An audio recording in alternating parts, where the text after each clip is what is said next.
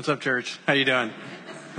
Make sure you can see me. Oh, where is this guy? Where is this guy? So good to see you all. And for those of you who are joining us online, we're really glad that you joined us today. So a few years ago, I got on a little bit of a certain genre of fiction book reading kick. Okay. And I started talking to a friend of mine who loves fiction books. For a while, I just read nonfiction and I started getting into fiction books, and I started to find that I liked a certain genre. So I started talking to him about it. And he told me a book that I needed to start with. I went to a bookstore, like one of those independent ones that where the people who work there are like crazy about books. They love books. And they told me the same thing. And I did a little research online. They told me the same thing. And so, my ultimate goal was to, eventually, and I still have this goal, to write a dystopian genre novel. Like, I love to write, and so I would love to write, but I figured I need to really actually know this genre to be able to write it. So I started with the book that some of you have read, I'm sure, maybe sometimes in school, or you skimmed it, or you said you read it and you didn't, and you just made some stuff up and you got an F. It's the book, they told me to start with this for the dystopian genre, 1984. Anybody read that? Raise your hand if you read it. If you're at home, raise your hand if you read it. Okay. So, it was written in the 50s. So, spoiler alert, you had enough time. I'm going to give you a little bit of the rundown of the book, okay? 1984, George Orwell writes this book, and the idea with the dystopian genre is that they examine social and political structures of the day, and they kind of take those things and they see where they are headed, and they kind of speculative fiction, they kind of speculate on where it could be, kind of take it to the end, to the worst point. And so 1984, it starts out bad, okay? So really bad. And then it gets worse. And then it gets worse. And then at the end, it gets horribly worse. And that's it. Yay. Right?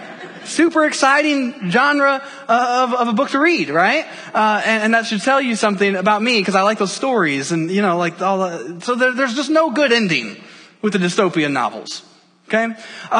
Contrast that with another genre of books I typically read, are Disney princess books.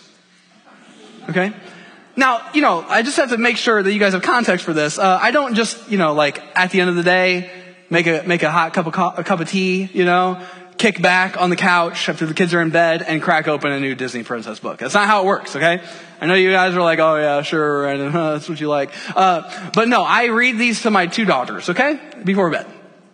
And the thing with Disney princess movies and books is no matter how bad it gets, it's happily ever after in the end. You just know. You just know that it's going to get good at some point. Even with Beauty and the Beast. Stockholm Syndrome, I think is what it's called. She falls in love with her captor. That's a thing. And I ruined Sarah's experience of when we went to see the live action Beauty and the Beast movie. Because I was like, hey, that's just like Stockholm Syndrome. She fell in love with the Beast who captured her, and don't look it up. For those of you who like that movie, I'm sorry. I just ruined it for you. But it is kind of the thing. I don't know if that's what Disney was intending, but that's kind of what happened. But no matter what, it's a happily ever after, right? Belle was super pumped. She was excited. Whatever, right? So Disney princess movies, no matter how bad they get, it's good. Right? They happily ever after. So, okay, here's my point. Genre is important. Because with genre, you have expectations. Let's say you're one of those people who like to read the Christian Amish romance. I won't ask you to raise your hand, okay? Because I'll slightly judge you. It's fine. Okay, so you get the covers really great, it's got this guy with a beard, and his long lost love and whatever that happens, right? You have some expectations with Christian Amish romance, okay? So let's just say that you get this new Christian Amish romance book and you open it and you start reading it, and it reads more like this action thriller dystopian horror flick, horror book. And you're like, oh, what's going on? What is going on? Why is Freddy Krueger in this book? Why is Jason in this Christian Amish romance? This does not make any sense.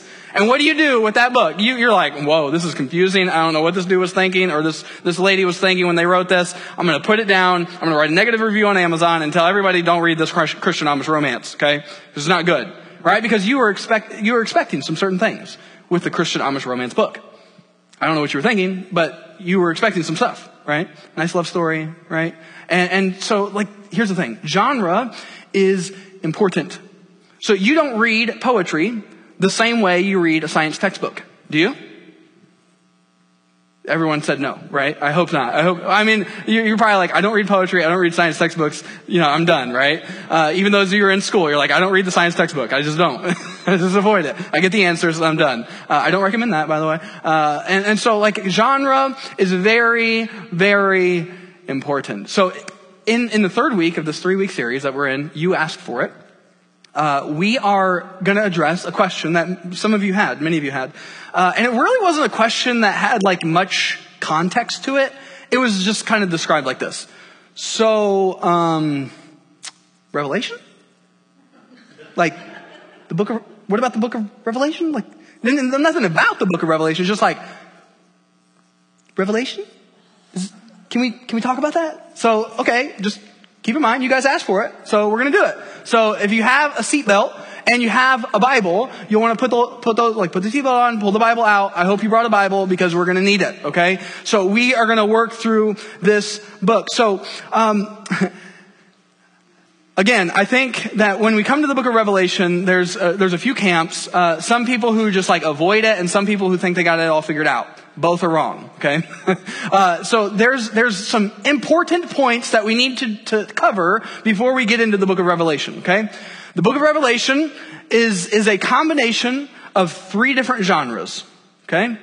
3 different genres. For those of you who are like starting to glaze over, for those of you who have somebody next to you, just boom, keep them awake. This is going to get interesting. Okay, so here's the 3 genres of the book of Revelation. This is important so you understand how to read it. So you don't have your mind like just glaze over when you're reading about, beasts and prostitutes and crazy things with 7 heads and crowns and all these kinds of things. Okay, you have to have a little bit of bearings. I know, you're reading Corinthians like, oh, that's pretty straightforward. Romans pretty straightforward. And Revelation's like, what's going on? Right? Some of you just not even approached Revelation. Okay, all right. So here's 3 genres. Apocalyptic, prophecy, and letter. These are the genres, okay? So let me go over the 2 that you are most familiar with. Number 2 is prophecy, okay? So this would be like the book of Isaiah, or what we went through in pre-COVID days. You remember back then? Let's just all reminisce. That's great. Right? In Malachi, right? We talked about the book of Malachi. I know it feels like 7 years ago, right? And so like it basically prophecy is where God gives a prophet words to say from God to the people and they both foretell and forthtell. So they're speaking both to the present reality and to future events. Right? And so that's what prophecy is. The expectation is that there's going to be a call to repentance and a call to go back to God because, hey, things are about to happen that are not good and you need to repent and go back to Him. A letter is pretty straightforward. The books like Corinthians, 1st and 2nd Corinthians, Romans, Colossians, Ephesians, probably a lot of the books that you guys are most used to reading outside of the Gospels are letters. And if you notice, it has a structure, just like we have a structure for letters today, right? Anybody still write letters? It's kind of fun. Like, no one. Okay, awesome. You should do that. It's kind of fun. But, dear, whatever, and then, hey, here's a greeting, and here's what I'm actually talking about, and let me, salutations, whatever, sincerely, whatever. If you're really holy, blessings, and then you close it. It's kind of like an email, like that. But we have rules, and there's kind of rules. And so a letter is written to real people at a real time dealing with a real thing. Okay? So that's a genre. The other one, apocalyptic, is a little bit different.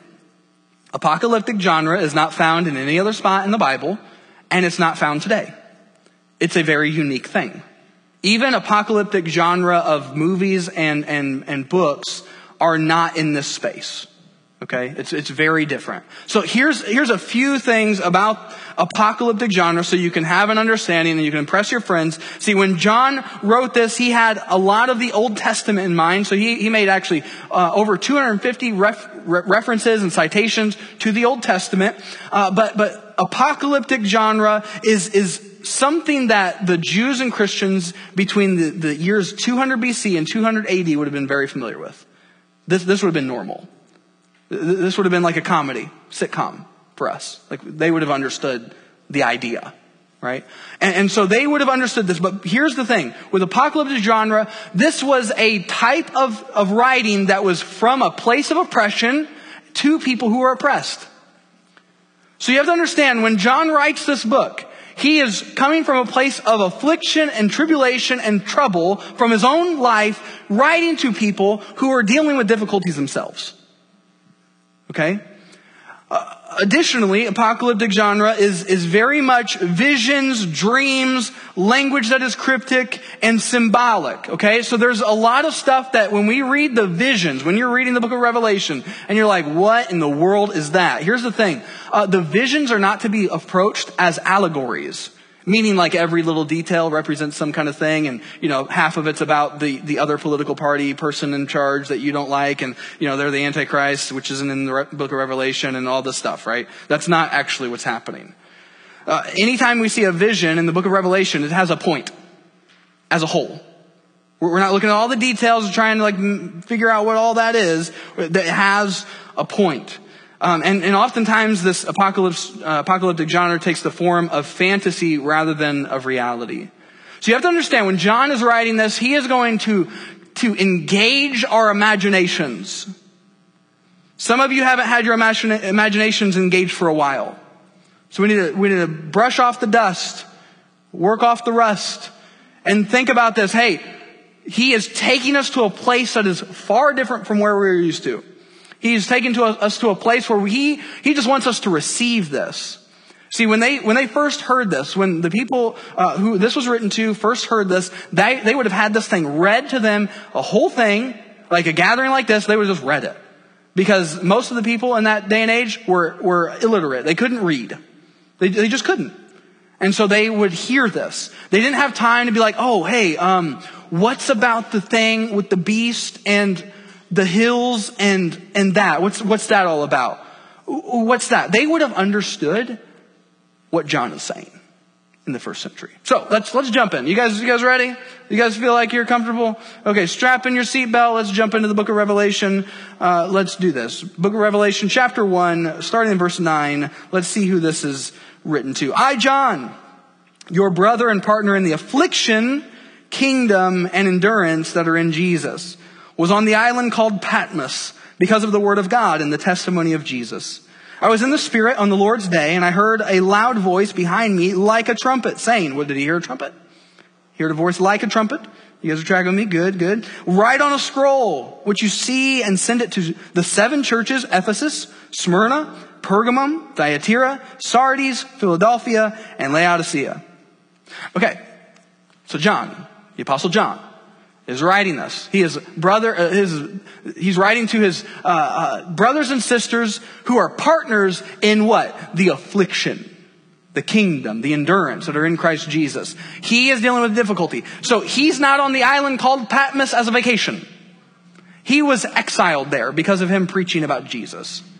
So he was destined to spend the rest of his days in exile on this island. And, probably the view was pretty good, right? Like, let's be honest. I wouldn't mind being exiled on an island, right? Some of you were saying that. But for those of you who have been around some views, after about a week, it's old. It's whatever. You want some people. Like, we all know that. Quarantine, quarantine life. Hey, you're a real person. Oh, that's cool. Wow. But John was dealing with an affliction. He was, because of his faith in Jesus. Get this. Because of his faith in Jesus. Because he followed Jesus, he was in exile. And this was written around 96. Not 1996, but 96. 96 AD.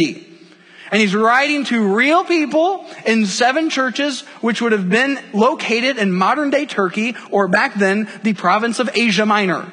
Okay? So these are real people dealing with real problems, who have real concerns and need to be encouraged. Okay? The book of Revelation was written to the first century church, not to you. Was it written for you? Yes. Was it written to you? No. So here's a principle in good Bible reading, Bible study, okay? Before we say, what does this mean to me? How does this impact my life? How, me. We have to read the Bible and consider, what did the author intend to mean when he wrote this? And what would the people who would have received that think about that? And what does this mean? What did it mean back then? So that we can then translate it to what it means today for us. How do we apply it to our lives? We have to go there before we get to, oh, this is what it means, and it's about, Russia and China and one world government, and it's about, all the other political party, and it's all about that. Okay? Let's not lose our minds when we go to the book of Revelation. Amen? Okay. Some of you are not sure still. I've already lost my mind. I don't know where it is. That's fine. It's all good. I'm there with you. Okay. So let me just help us put ourselves in their shoes. Okay? So, well, they're sandals. Okay. They were like wooden sandals. So can you guys strap up your wooden sandals? You guys feel it? Okay. Yeah. It kind of feels weird, right? It's not very comfortable. Okay. So these are people who were in the church, and this is what they had experienced. Their leaders, the people who walked with Jesus, talked with Jesus, learned from Jesus, the apostles who founded the church and planted churches and invested in them. Here's the situation. By this time in history, Peter has been crucified in Rome in the year 66, around there. Paul was beheaded in 66 in Rome. Andrew was crucified. Why? Because he followed Jesus. Philip was arrested and cruelly put to death. Why? Because he was speaking to a person in power about Jesus. Matthew was stabbed to death.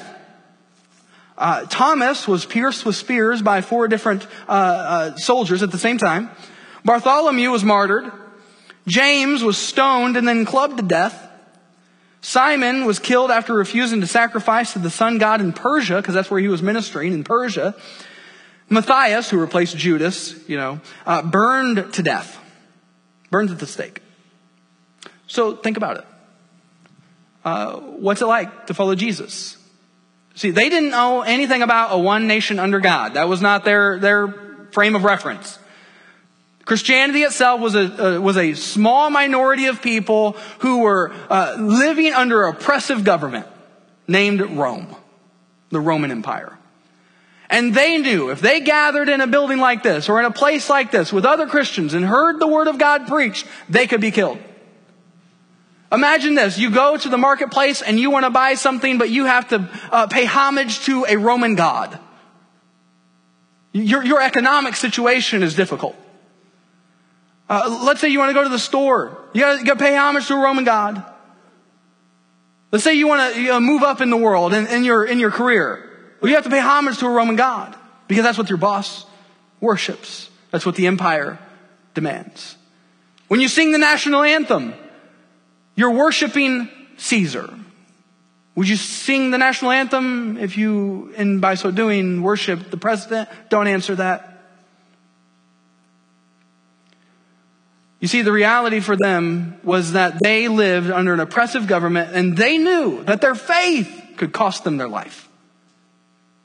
And their friends had died. Their leaders had died. And at this moment in time, they knew they could be next. And so John, in exile, the last apostle, writes a letter to these 7 churches to try and encourage them. To say, hey, yeah, it's looking like a dystopian novel right now. It's gotten bad, it's getting worse, and it doesn't seem like it's going to get any better. But hey, I want to give you some encouragement. John knows the one who has overcome the world, who has overcome evil. And he's saying, hey, keep going. Keep persevering. Keep following Jesus. Because through him, you can have life. So that's just a little bit of an introductory. This was an encouraging word to a discouraged people. So let's go ahead and power walk through the book of Revelation. You guys ready? No. Okay. All right. Well, hopefully somebody at home is ready because we're going to do it anyway. All right. Chapters 1 through 3. We are introduced to the kind of main characters of the story. John, the Apostle John, Jesus, and these 7 churches.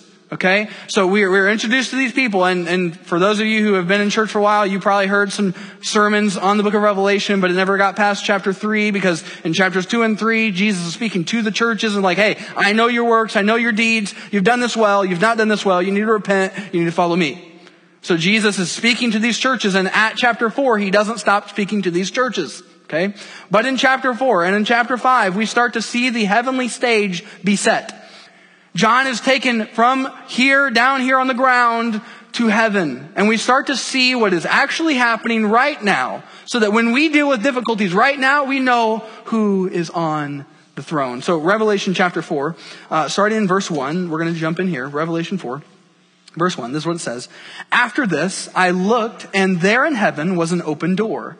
The first voice that I had heard, speaking to me like a trumpet, said, "Come up here, and I will show you what must take place after this." Verse 2, immediately I was in the Spirit, and there was a throne in heaven, and someone was seated on it. The one seated there had the appearance of jasper and carnelian stone, a rainbow that had the appearance of an emerald surrounded by the throne. He's speaking of his heavenly Father, God, who is on the throne, and he has to use these images, these analogies to be able to describe the scene of seeing God on his magnificent throne. Verse 8. Says this, each of the four living creatures. So you got the throne of God, and then around is 24 elders who have their own thrones. And then there's these four living creatures who are just crazy looking, and you should read your Bible because it's crazy stuff. And if you had a Bible with you, just looking right here, you could see the description, but you can do that on your own time. Verse 8, each of the four living creatures had 6 wings. They were covered with eyes around and inside. Day and night, they never stopped saying, "Holy, holy, holy Lord God, the Almighty, who was, who is, and who is to come." Whenever the living creatures give glory, honor, and thanks to the one seated on the throne, the one who lives forever and ever, the 24 elders fall down before the one seated on the throne and worship the one who lives forever and ever. They cast their crowns before the throne and say, "Our Lord and God, you are worthy to receive glory, honor, and power, because you have created all things, and by your will they exist and were created." So when you're going through difficulty, when you're in the midst of possibly losing your life because of your faith, he is saying God is on the throne. He has the power. He has the plan. He has your back. So this isn't going to be on the screen, but if you keep going, Revelation chapter 5, verses 8 through 10, just listen to it. Just go back. You got your first century sandals on. You're listening to it. Verse 8, when he took the scroll, the 4 living creatures and the 24 elders fell down before the Lamb. Who's that? Jesus. Each one had a harp and golden bowls filled with incense, and which are the prayers of the saints. And they sang a new song. You are worthy to take the scroll and to open its seals, because you were slaughtered and you purchased people for God by your blood. From every tribe and language and people and nation, you made them a kingdom and priests to our God, and they will reign on the earth. That's a beautiful picture. See, Jesus is the one who is able to take the scroll, this thing that no one else could open. And in it, by so doing, we see the reality of what has come and taken place take hold. We see Jesus coming in and being the victor, the one who could open up the keys to heaven and earth, the one who can give us life. And he is the one who deserves all honor, power, and glory. And get this, heaven's going to be such a beautiful place, such a beautiful sight where every people from every language, from every background, from every nationality, from every ethnicity will be present. You see, the kingdom of God knows no bounds, and people from every place, every crevice, every corner of this earth will worship him and be in his presence for eternal glory. So Revelation 4 and 5 give us a picture that God is on the throne. 6 and 7, chapters 6 and 7, the drama begins to unfold. We start to see that these scrolls, these things that seal it are being taken off, and we're starting to see the reality of our lives, the reality of history, that there are oppressive governments, there's war, there's famine, there's all kinds of destruction going on. And we as human beings are bringing that on. And he is saying, hey, guess what? This is going to be unleashed. And then in the seal number 5, the prayers of the martyrs, the people who have been killed because of their faith, are crying out to God and saying, Lord, how long until you redeem, until you pay judgment to these people who have killed us? And God's saying, just hold on. It's coming. It's coming. It's coming. And then he goes on and brings judgment to them. And then in chapters 8 through 11, we see that judgment coming, and we see that Christ is the victor. So chapters 8 through 11 really sum up the message of the book of Revelation. So if you got some time later to read chapters 8 through 11, I would actually recommend to you, and this is what I'm recommending to you for this week, is read the book of Revelation, all of it in one sitting all together. There's no other way to read it. Read it all together.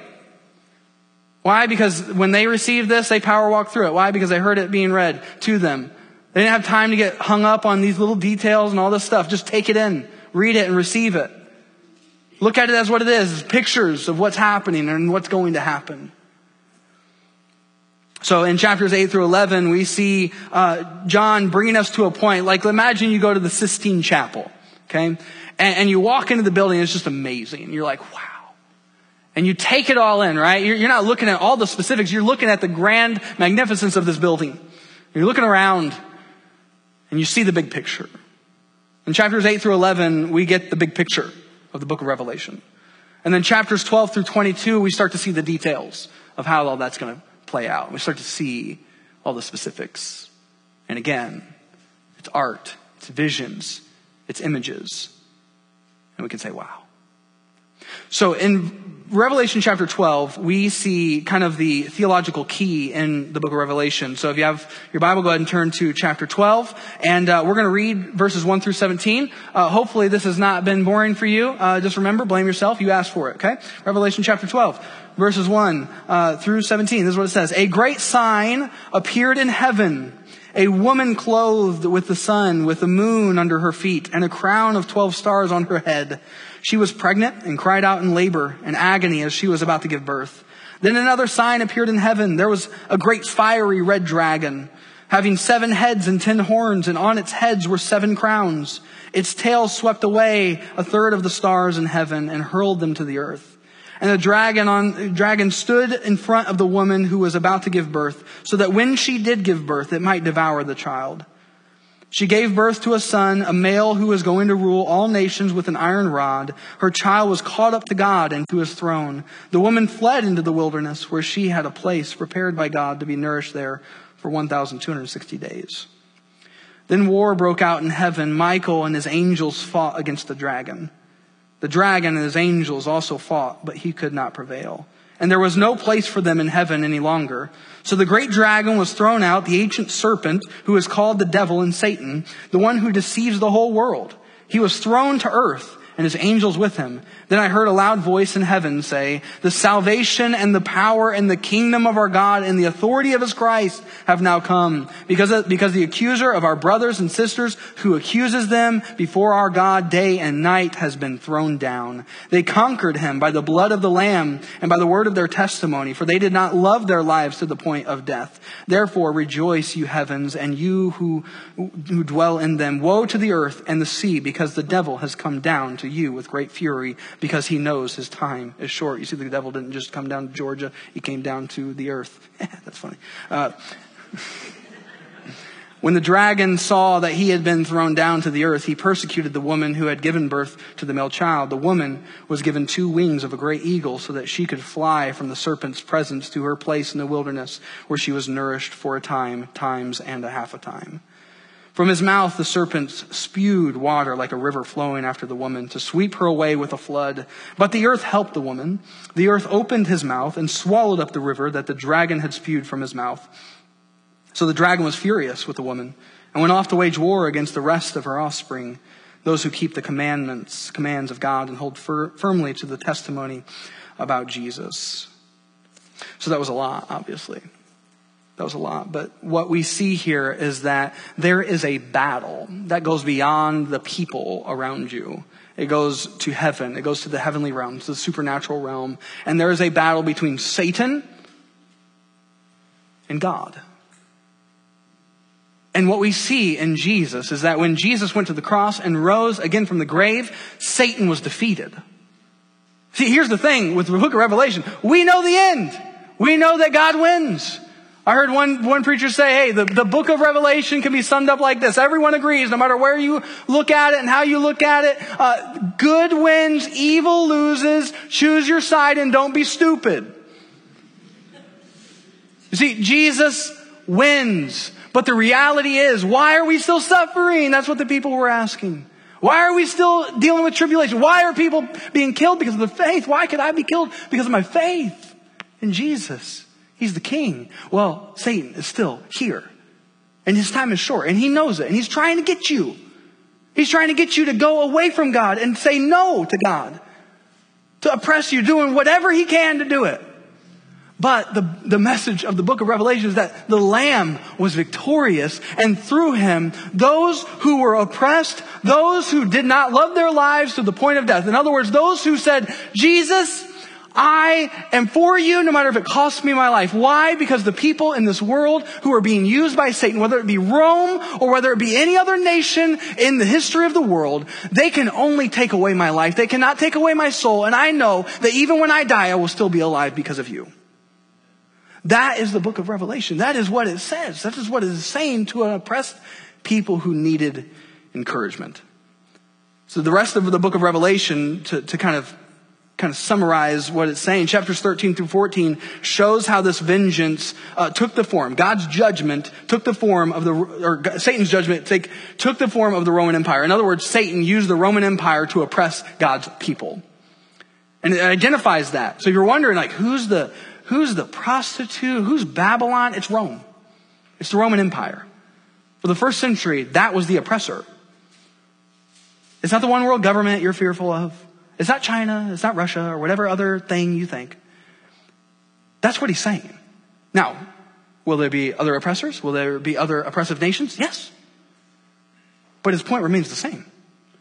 God will deal with them. And so chapters 15 through 16 display that empire and the emperors who lead it are doomed. The people who wrong other people, the people who use their power to subvert justice, the people who are wrong in this world, people who are evil and who have not had their sin accounted by Jesus are doomed. Chapter 17 through 22 then concludes with the tale of two cities. A city on this earth, Rome, and the city of God, the New Jerusalem, coming down out of heaven from God. And we see how one day the devil, evil, and death, and sin, and all that, and everyone who lines himself up with him will be thrown into a lake of fire. Done away with. Eternal suffering. See, all the injustice that you see in this world, all the injustice that you experience, anything that you would deal with, all those wrongs will be made right. God will have the final say. So the book of Revelation, here are the keys, things to remember. And I would encourage you this week to actually dig in and read it all the way through. It doesn't take that long. Just do it. Don't get bogged down. Just keep reading, keep trudging, keep power walking, like you're at the mall, Glenbrook Mall. You know those people? I mean, back in the day when we went to the mall. Yeah. Fun times, right? All right. Here are the keys to the book of Revelation. In this world, you will have trouble. Jesus said it. In this world, you will have trouble. Thanks, Jesus. But God is on the throne, so keep worshiping him and keep trusting him. Persevere. Evildoers and oppressors will be judged by God. They will. And guess who's evil? Everybody. So it is only through the Lamb that we can be conquerors. It is only through the Lamb that we can have life for eternity. Because he's the one who paid the price. Satan has been defeated and will be fully dealt with soon. Christ is coming, and so is full renewal, where all that is wrong will be made right. Here's the declaration of the book of Revelation, is that today's troubles are temporary because Christ secured the victory. One day, evil and sin and death will be dead. All of those things. Better yet, they won't just be dead, they'll be thrown in hell. They'll be dead to us. And we'll be able to enjoy the full presence of God in heaven, in the new heavens and new earth. See, so persevere. So imagine how that would have said, what that would have meant for people who are being oppressed because of their faith. Would that be good news? That God's going to deal with it? That God's got this? Vengeance is mine, says the Lord. Why? Because, hey, God wants you. Jesus wants you to turn the other cheek. To love people. Vengeance is his. There's no revenge. But Jesus says he's got it. He's got it.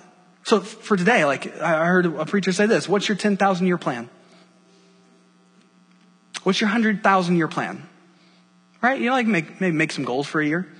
Make a life plan, What's your 10,000 year plan? The studies are in. 100% of us will be dead. Ain't none of us getting out of this thing alive. Except through Jesus, because when we die, we don't stay dead. We actually enter into full life with him. And so what's your 10,000-year plan? What's your 100,000-year plan? What if we could live today with the end in mind? Have an eschatological perspective on life. What does eschatological mean? The end time. See, the end is now. The end was then. The end is now. Jesus could return at any time. Isn't it so funny, like when the people who read the book of Revelation and like, oh, the Antichrist is this person and this person. And when they make the calculations, Jesus is going to come back on this day at this time, Why is it that everyone who makes those calculations always make the calculation as if it's going to be in their lifetime? It's never like in 2,000 years, right? Why do the numbers always work out that way? Could it be that us humans think that the universe revolves around us? Jesus said, hey, no one knows the hour. Not even he knows the hour. The Father does.